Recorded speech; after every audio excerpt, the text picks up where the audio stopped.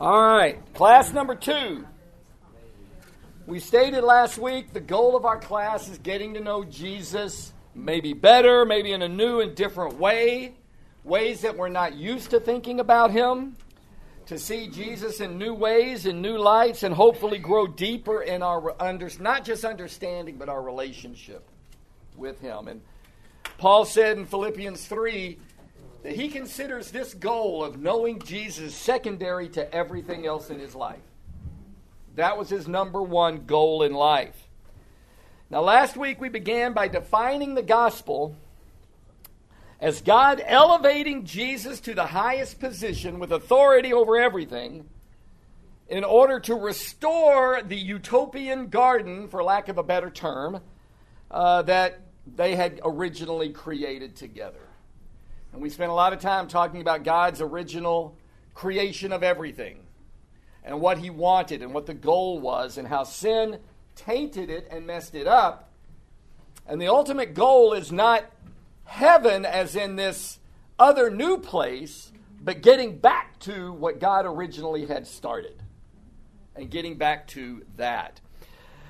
Jesus confirms this. Even if you ever thought about, in the Great Commission, we always jump to the go all nations, we got to go win the world.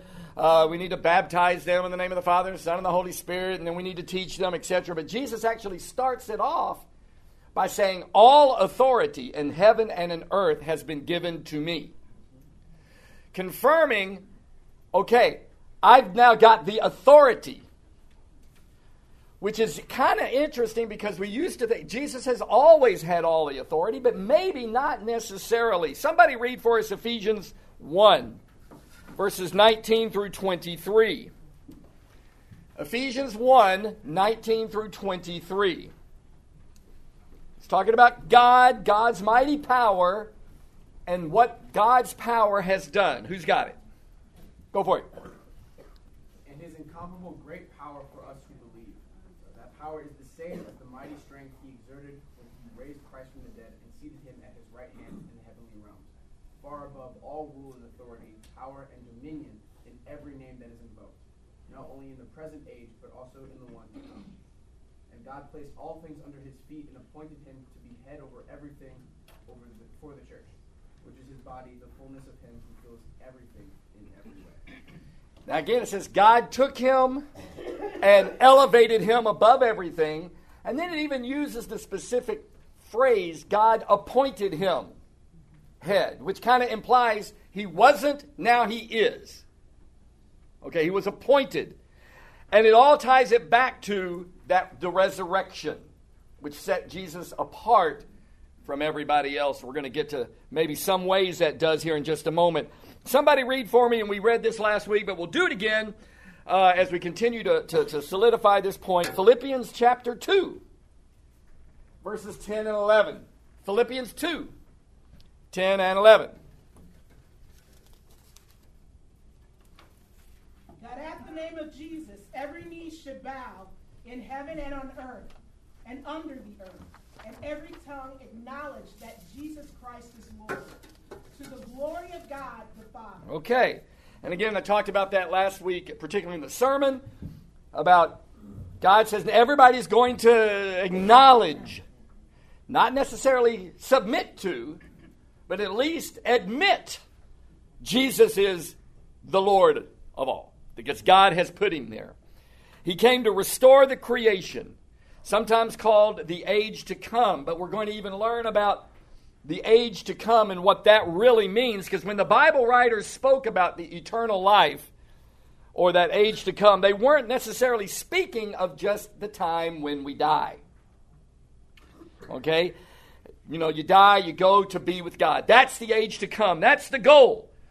And that's where we get to start living forever. But that was not necessarily always the mindset. Look in 1 John, see what the Apostle John has to say here. And it's an interesting wording. If you don't look carefully, you don't even really get to understand it. 1 John 1, verses 1 and 2. He's just getting started here with his first of these short 3 letters. Who's got that? 1, 1, and 2. Go ahead, Leslie.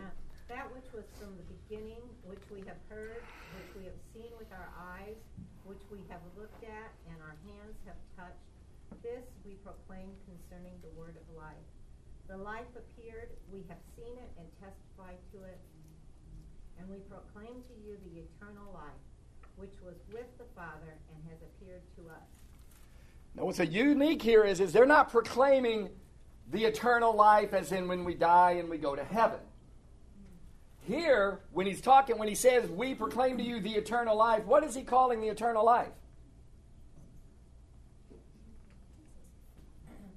I'm assuming it's Jesus. Jesus, right. He says, we've seen him, we looked at him, we touched him, we heard him, he appeared to us, the eternal life which was with Father and has appeared to earth. Jesus is the eternal life. That's not a metaphorical type of... It's an interesting thing. What they're trying to talk about, the phrase, the eternal life, was with the Father, and he has appeared to us. It's obviously not necessarily referring to the time when we die, go to heaven, and be with God. That's not what he's referring to by that phrase there. To fully understand what John is saying, we got to first understand the term translated eternal life. We're going to be doing a lot of that today, by the way, re-evaluating or evaluating. Why do we say re-evaluating? When you evaluate, then, okay, it just doesn't make sense to me. But definitions of words, eternal life. It comes from a Greek, oinos. The word zoe means life, and oinos, which means of the ages, or the coming age, or the eternal age, or the age to come, which are all different ways of saying the same thing. 1 John chapter 1, verse 2, what we just read, makes it clear that the common definition of eternal life won't suffice. Okay, we die, we go to heaven, and then we have eternal life. We get to live again. That won't suffice because he makes it much broader here. When the biblical writers were speaking of eternal life or the age to come, they were thinking of something else. Now remember, that life in the garden, what was one of the things that we talked about, one of the characteristics of life in the garden? What was one of the things that characterized it? Immortality. Death hadn't come yet. They were living here on earth, but death had not yet come. And then we extrapolated out. It's funny, Amy and I were talking before the service about, sometimes we think about in the garden, here comes Adam, here comes Eve, and they get created and everything gets going, and then a week later they fall into sin and blow everything, right? And it's funny how you can imagine God going, really? A week? I did all this and you made it a week? But the truth is they could have gone on eons before the fall. Because that was part of... So when we talk about the life of the age to come, we're trying to get back to, is it possible that it starts now? Because what these apostles are doing is making the claim, it was a shocking claim, it blew people's mind that somehow the very embodiment of the promised age was here now. The age has come. In a move that nobody saw coming, the life of the age had entered the present age. And Jesus personified it, and he was the perfect example of it. Other things that we talked about. What was some of the other things that characterized that age? The garden, life in the garden. Yep. Unity with God. A complete unity with God. Does that explain Jesus? Yeah, God, you and I are one. I and you and me. That's what he prayed in John 17. God's will be done. Up until the time sin entered, they were just with God and doing what God wanted. No sin was there. Okay? There's Jesus. No sin. Now, we haven't got the full thing yet because he's still living in the confines of a fallen world. So, yeah, there was pain. And yeah, there was sorrow. There were things that were affecting him. But as far as he personally was concerned, he was without sin. He was in complete unity and harmony with God and had complete allegiance or loyalty to God. It was unfailing. Even to the point in the garden, like what the Philippians 2 said, even he became obedient to death, even death on a cross. He goes, his allegiance to God went all the way to the end,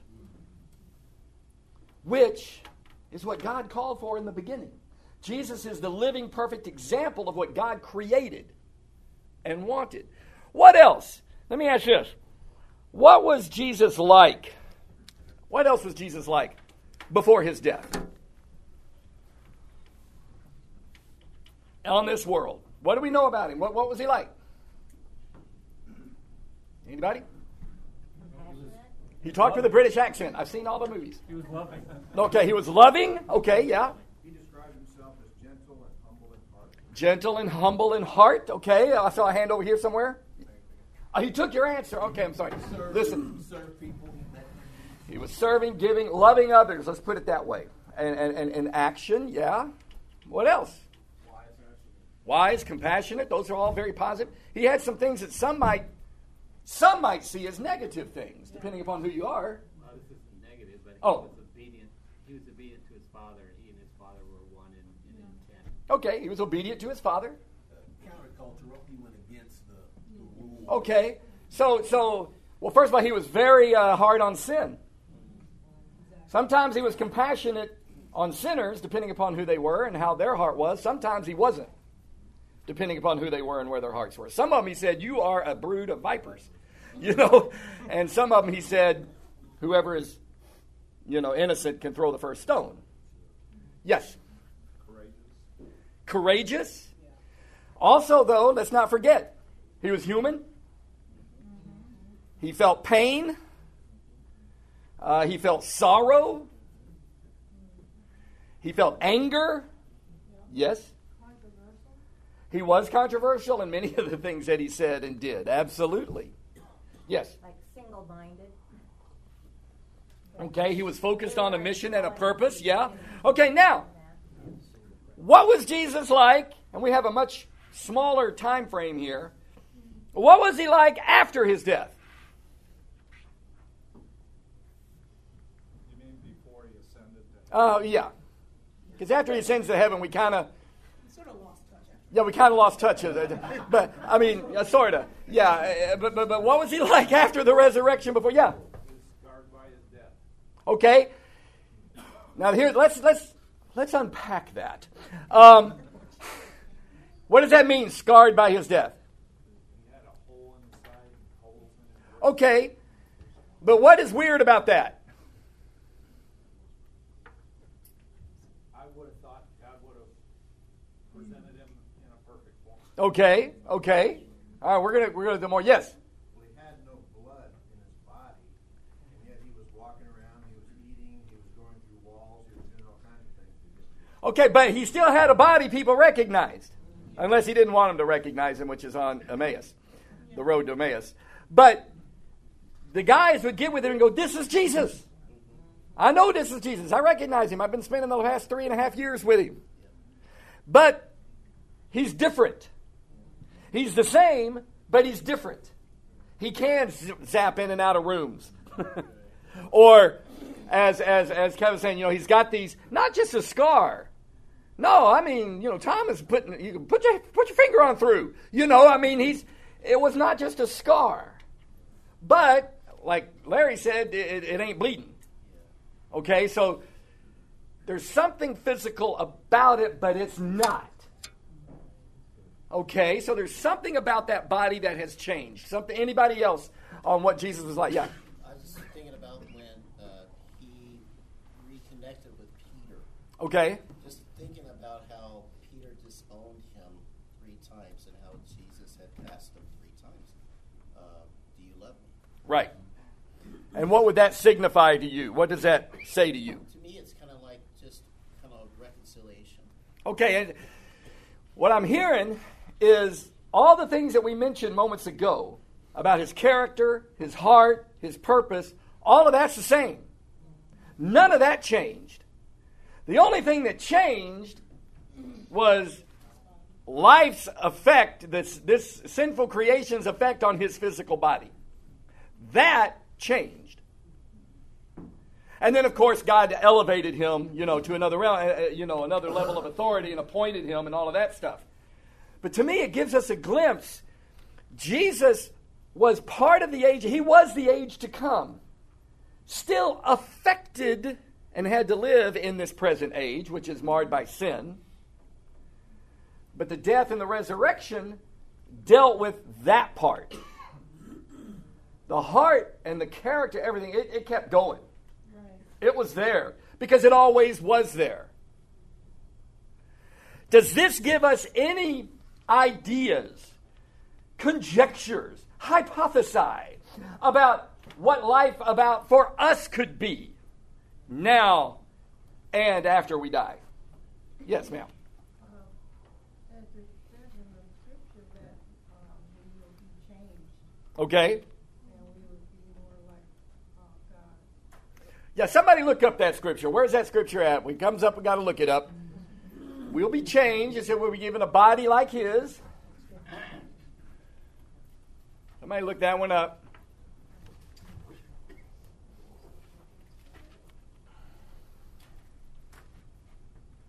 We're all diligently looking. I hear touch screens being tapped and pages being flipped. It's 1 Corinthians 15. Read it. 52. In a flash, in the twinkling of an eye, at the last trumpet, for the trumpet will sound, and the dead will be raised imperishable and will be changed. Is that what you're referring to? That is one of them. The dead are going to be raised imperishable, which they're perishable, and some of them maybe have already, shall we say, perished, in a sense of, what happens to our bodies when we die, from dust you came, from dust you return, that type of thing. Okay. There are others. Yes, ma'am. Jasmine? Philippians 3:21, he will take our weak mortal bodies and change them into glorious bodies like his own, using the same power with which he will bring everything under his feet. Okay, he'll take our weak, pitiful bodies, as a kind of extrapolation there, and change them. And the thing is what he says is, look, guys, you're part of the kingdom. You're part of the age to come. You still got to live here. Now, he goes, you're changed. And again, we don't know exactly how all this works and what does it mean. Which body do I get? I liked my 18-year-old body. I like my 21-year-old body. I'm just saying. Do I get a choice? God. If I live to be 80, am I stuck with that body for eternity? I don't know. But do I get to go back and choose another? I don't know how it all works. And for those who have died 100 years ago or 200 or 1,000 years ago, I don't know how all of that works. You know what? I don't know how it worked that Jesus was raised and how he became the zap in and out of rooms Jesus and the hole in the hand and the hole in the side Jesus, but he's still Jesus. I don't know how that happens. It defies all logical science and medical science and everything else, but I believe it happened. So I can trust, okay, this will happen. And guys, I do want to share this with you when our loved ones pass. We understand that that's not really a passing. It's kind of like a transfer. It's like an upgrade in the Lord. It's like I'm going to take this body and I'm going to give it what I originally created it to be. And Jesus ushered this in. But what he wants us to do now is start living now that I'm a citizen of the age to come. To start living eternal life now. And really start thinking about that. I want to look at a small sampling of scriptures that are going to look at in the NIV, and that's where some of these translations are from, although some of you may be reading from a different one, where it uses the word eternal life. But I want to make it a more correct translation of life of the age to come. All right? And let's look at some of that and see if a new understanding doesn't pop off the page to us here a little bit. And as we read, I want us to be thinking about how this affects us, etc. Somebody read, and there's a lot of them. You see them there on your notes. John 3:36. Who's got it? And you can look ahead. Yeah, go ahead, bro. Whoever believes in the Son has eternal life, but whoever rejects the Son will not see life, for God's wrath remains on them. Okay, but a more accurate translation would be whoever believes in the Son has the life of the age to come. Okay, has the life of the age to come. But if you reject it, you will not see life.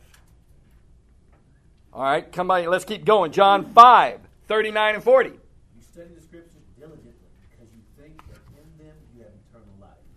These are the very Scriptures that testify about me. Yet you refuse to come to me to have life. You study the Scriptures diligently because you think in them you have the life of the age to come. But Jesus says, these are the ones that testify about me. And by the way, I am the life of the age to come. I added that part. Yet you refuse to come to me and have life. Why? Because I am the life of the age to come.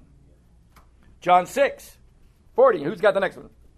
My Father's will is that everyone who looks to the Son and believes in him shall have eternal life, and I will raise them up at that last day. Now this is a great one here because he says, my Father's will is that everyone who looks to the Son and believes in him shall have the life of the age to come, and, or in other words, in addition to that, I will raise them up on the last day. It says you can have the life of the age to come now, and I'll raise you up on the last day.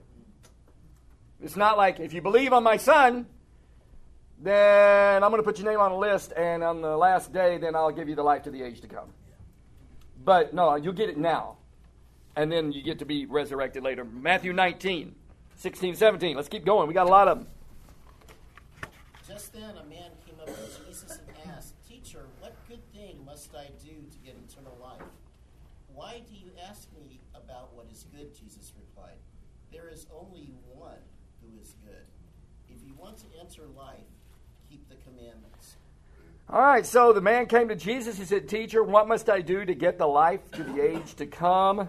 And then Jesus tells him there's only one who's good. If you want that you want to enter life, keep the commandments. Again, this is the second or third time we thought Jesus equates if you want life with the life of the age to come. He uses these phrases interchangeably. Sometimes he just says you want life. But it's always in connection with, we're talking about life of the age to come. It is interesting, and we'll talk about this a whole lot more in the sermon, although not this particular verse. But there is something, when somebody asks Jesus, what do I need to do? What good works? He even uses that phrase. Jesus didn't say, there are no good works you should do. You cannot do good works and enter the kingdom. You just need to believe in me. He said, no, you want to do it? Obey me. These are the good works you need to do. And the guy obviously doesn't like that. Okay, John 6, 68. Simon Peter answered him, Lord, to whom shall we go? You have the words of eternal life. You have the words of the life of the age to come. John 17. I have it. Go for it. All right. You gave him authority over everyone so that he could give eternal life to everyone you gave him. This is eternal life, to know you, the only true God, and Jesus Christ whom you sent. So here's two of them. You granted him authority over all people that he might give the life to the age to come to all of those you have given him. Now this is the life of the age to come. What is it? Well, it's that they know you, the only true God, and Jesus Christ whom you have sent. Clearly, this is present, not future. This is the life of the age to come, to know God. Okay, it's not to die and go and change your address to heaven. Okay, but right here and now. Just a few more. Romans 6, one of my favorites. But now that you have been set free from sin and have become slaves of God, the benefit you reap leads to holiness, and the result is eternal life. For the wage of sin is death, but the gift of God is eternal life in Christ Jesus our Lord. Okay, so you've repented, you've given up, been set free from sin, and the result, he said, is the life of the age to come. Because the wages of sin is death, but the gift of God is the life of the age to come, which is in Christ Jesus. Not a gift to receive when we die. Our lives are not characterized by if I live a certain lifestyle and I live a certain way, hopefully I'll get a reward later. But it is to receive the eternal life here today, and now. One more, two more. Galatians 6, yeah. For the one who sows to his own flesh will from the flesh reap corruption, but the one who sows to the Spirit will from the Spirit reap eternal life. From the Spirit will reap the life of the age to come. And our last one, just to look out right here, 1 Timothy 6. Got one more. Who's going to wrap us up? 1 Timothy 6. I got it. Yeah, okay. Fight the good fight of the faith. Take hold of the eternal life to which you called when you made your good confession in the presence of many witnesses. So here he calls us to take hold of the life to the age to come. And he equates it with fight the good fight of faith. Take hold of it when you made your good confession. Now here's a question. I got a question here. How do these verses help expand our understanding of the concept of the age to come? In what ways? So, I wish you'd have told me that beforehand. I'd have been thinking of an answer. We looked at a bunch of scriptures. Yeah, Josh?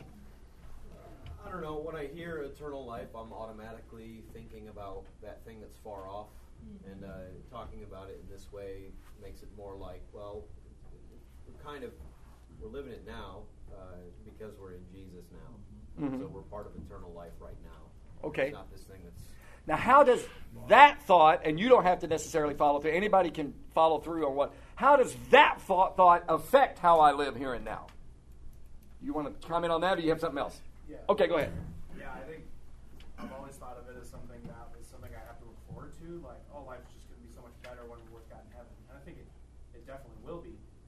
But what I think this all points to is that we can live how we're going to live in heaven now. We have access to that. One of the things you said at the beginning that has kind of stuck with me is that like sin had no effect on Jesus' life after he had raised from the dead. Mm-hmm. Like he was able to walk around without blood and everything. Like I don't think we can do that, but right. We can certainly live free of the effect of sin, free of the punishment of sin. Sure. And that's what it's going to be like to live, and the way Jesus lived, his character, how he interacted with people, is how it's going to be when we're with God in heaven. And this is something that if I take it upon myself to really live this out and make Jesus Lord and do these things, we can make heaven here right. how it's going to be when we're with God. As much as possible we can. Okay. Yes, ma'am. I haven't fully thought through this. Well, that's what we're doing right now all together. Yeah. Yeah, but I think of being made perfect, mm-hmm. and just what that means right now. Again, that's not in the future. We're being made perfect now. Okay. And that affects how I'm still. Yeah, you're still yeah. mulling it around all the way in the back here, Rob. Loudly for those who are sitting over here. I'm not going to mention his name, but you know how he is, and yeah. The next sentence it says we can begin to live that life now. Right. That's what you have on the paper. I think what I need to remember is that I'm living it now, good or bad. I mean, be it with Christ, be it with Satan. I'm in eternal life right now. Okay. Very good. Yes, sir. Frank? I think one of the things looking forward to heaven is just no hassles like with people, you know. And who are you talking about? I mean, name names, bro. No, I'm just no conflict, but like if we're living it now, then it's possible to start getting a taste of it now. Yeah. Yeah, and I think, okay, yes, ma'am, Leslie? I was just thinking of living what's important to us and what we spend our time thinking about and doing. More importance now.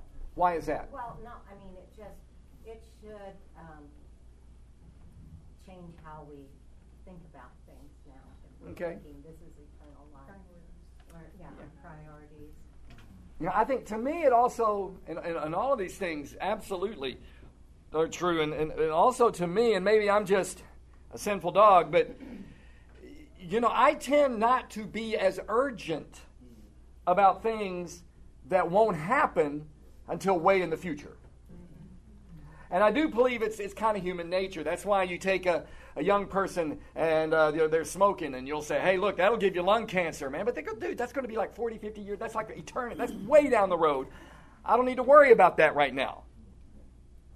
So if I'm putting all of these passages in, as Josh said, a time frame that's way down the road, I'm tempted to not be as serious today about how I live, because I got time to correct my course, to fix things. Type of thing. Now, the older you get, you realize maybe I'm closer to the finish line than, the starting line or whatever, and you start thinking about things differently and all of that sort of thing. But when you realize, no, I'm called to live this life now. Right. Not just you have to live this to get that. No, it's you enter into the age to come. Now, and I can be like Jesus in my character, in my heart, in who I am as an individual.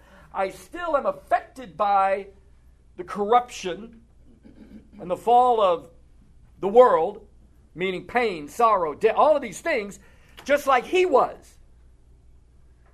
But at some point, just like he was, even that will be eliminated.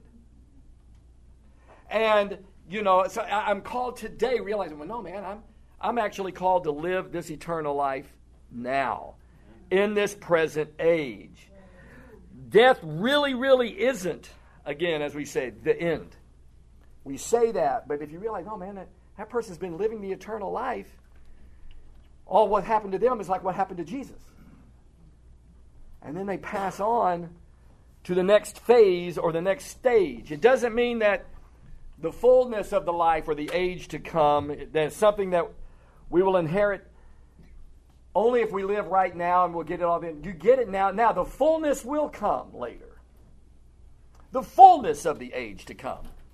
When everything is restored. When God creates the new heaven and the new earth. And here everything is made new. That's the final process. But we can have that life now and begin to live that realization.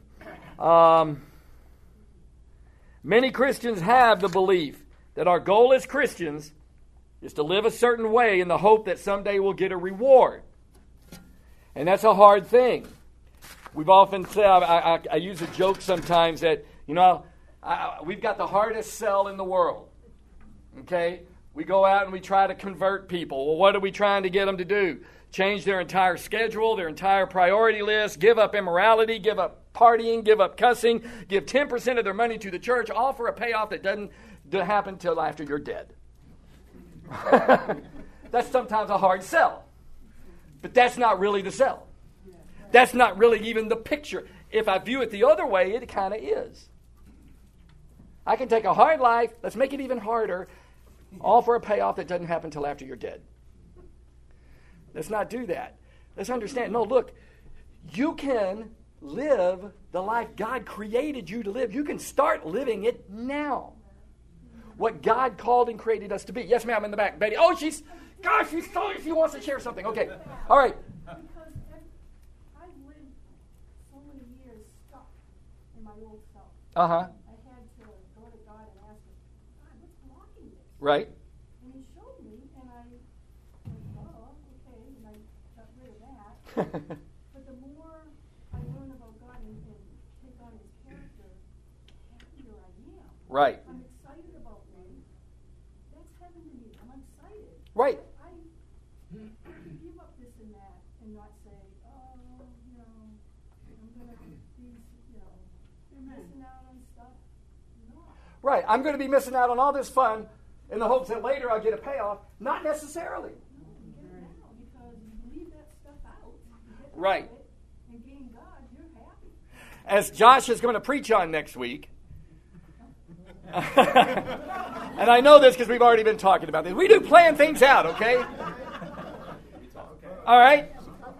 But that concept is that, well, why is certain things forbidden or it's sin or whatever? Is it because God said, that looks like too much fun. You can't do that. Or is it because God knows you're actually going to be happier if you do this, live this way? This is how you're actually created to live. And you're actually going to be more fulfilled if you live this way. And that's like what Betty shared. Once you grasp that, I can actually start living like the age to come. I'll actually be happy. I won't be missing out on all this good times. Which when I really analyze what many people describe as good times, don't sound all that good to me. When I really start thinking about them and analyzing, we're not going to get onto that to heaven. But yeah, once you start breaking through and say, why am I hanging on to this present life? When there's stuff I can't help, okay? I'm going to get old, I'm going to die, I'm going to hurt, I'm going to be sad. I can't control that part. Okay? Sin has victory over that part. But this other part, I can start having victory over. Why not start living the good life now? Yes, ma'am. I was looking at it. You said we can begin to live that life now. Actually, we must. Mm-hmm. Live that life now. Because God called us to be holy. Yeah. And it says, without holiness, we won't see God. Mm-hmm. Also, that's perfection. That's the Right. perfection that we can attain in this life.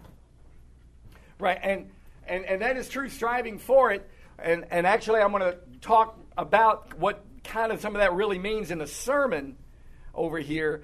But we were talking this past week, and it was me and Miss Phyllis and somebody else, and I can't remember all who it was. But we were talking about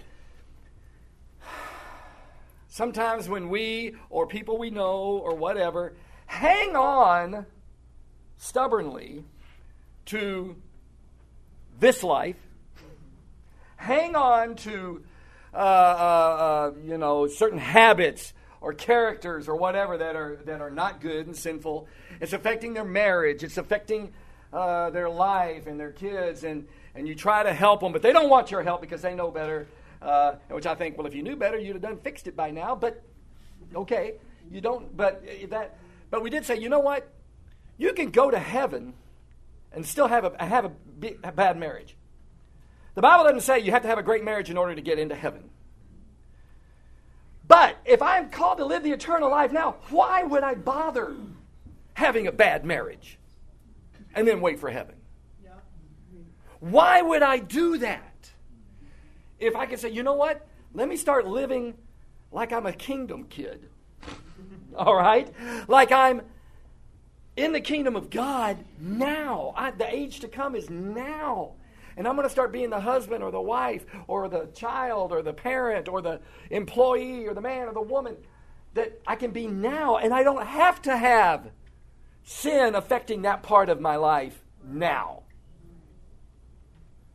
Now, there's a grace of God, and I can be a bonehead and still go to heaven. It's possible. But why? This life is but a vapor, but still, life's too long to live like that. Okay?